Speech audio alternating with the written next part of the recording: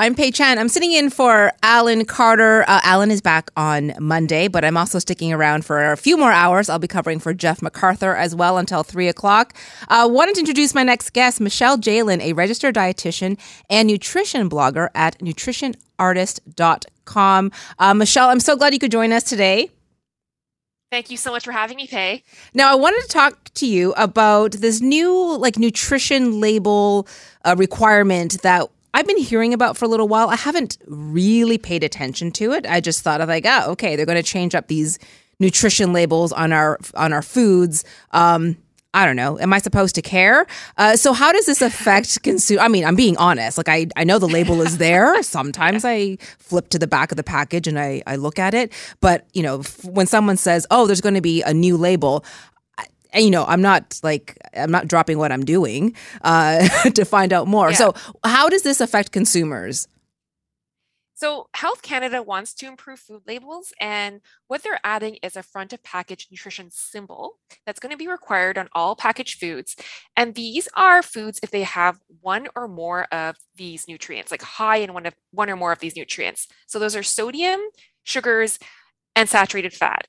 And I like to call those the 3 S's. Mm-hmm. And because when we eat foods high in sodium, sugars, and saturated fat, eating those frequently is associated with increased risk of chronic diseases. So things like diabetes, stroke, heart disease, some types of cancers. So what they want to do is make consumers more mindful if they're going to the store of the certain foods that are high in these nutrients that we want to try to avoid having too much of in our diet. Okay, but here's the thing. I know when I pick up a bag of chips that it is high in sodium.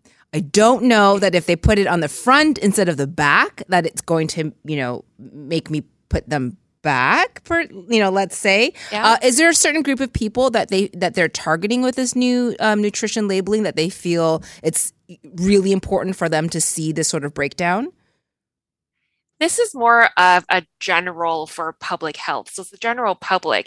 The thing is, when you pick up a bag of chips, you're having chips, mm-hmm. Yeah, they're high in sodium. Yeah, but you know what? Chips are something that's more of a treat food. So I think if people recognize it and see that okay, yeah, I want to treat myself and have that bag of chips, then maybe, and yeah, it's going to be high in sodium, but you're going to enjoy it. You're going to have it. You're going to move on, and you're going to go back to trying to eat healthy for the most part.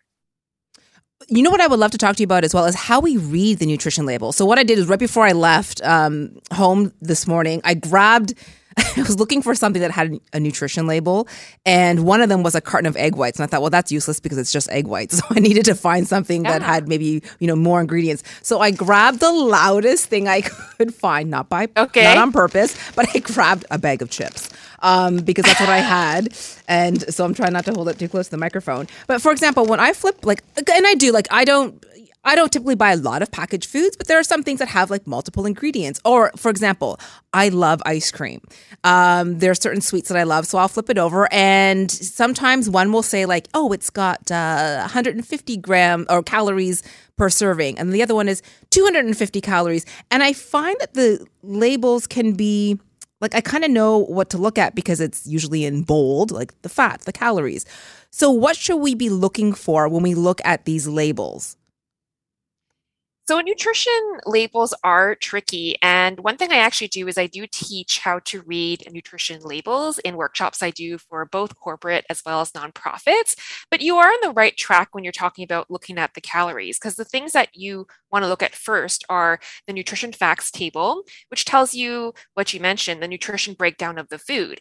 And it's based on a serving size listed at the top of the table. So you use that amount, the nutrition facts table, to compare the serving size to the amount that you actually eat.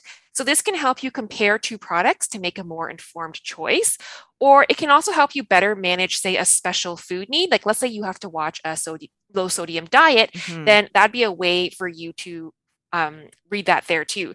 And then the other one would be the ingredients list, and they are listed in the food that the ingredients that contains the most of an ingredient is listed first, and the one that has the least amount would be listed last. So those are 2 things, and they're on every packaged food. By law, they have to be there, but I teach people how to read and interpret them to make a better choice for themselves. So the first thing you mentioned, the nutrition facts. So we look at the serving size.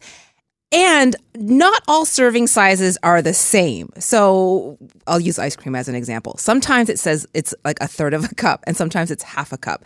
And is there any sort of standard in terms of a serving size that a company needs to use as like a reference point?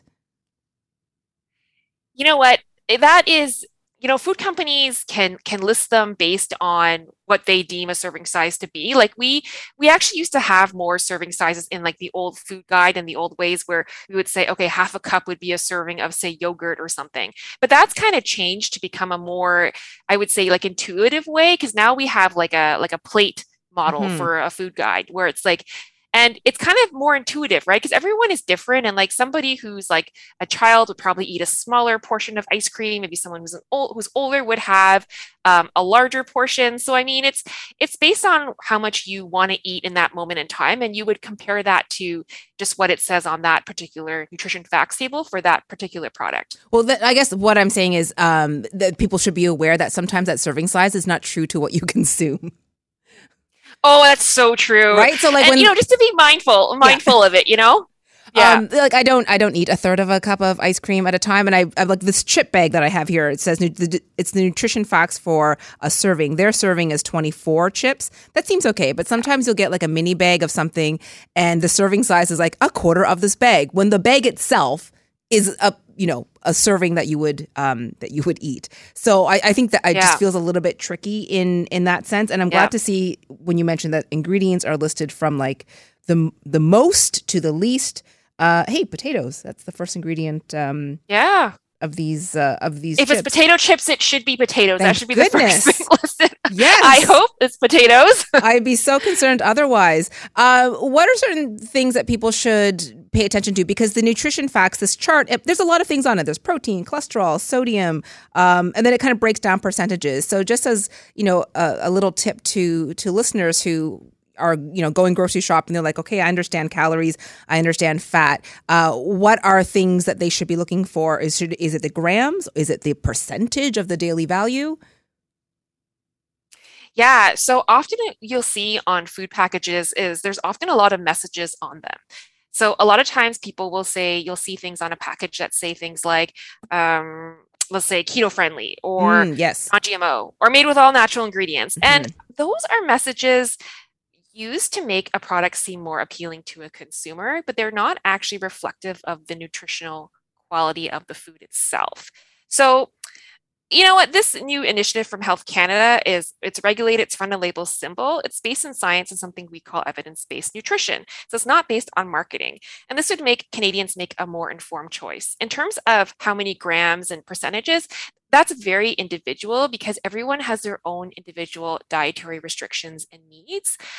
Speaking to a registered dietitian can help people to figure that out if it's something that needed to look at. But, if you have certain health condition, let's say you have to watch certain nutrients, then knowing how to read food labels is very important because it would help you make a more informed choice. Absolutely. And it can get a bit confusing because there's so many numbers. Michelle, thank you so much for your information and advice. And I will say, when you talk about some of those marketing labels, I once saw carb-free water. They were selling, there was like bottles of water and they were like, it's carb-free. I'm like, oh my God, the world is ending. Who knew? I mean, can you imagine? Who knew water was carb-free? I know, but yeah, and so to pay for this one at 3 times the price.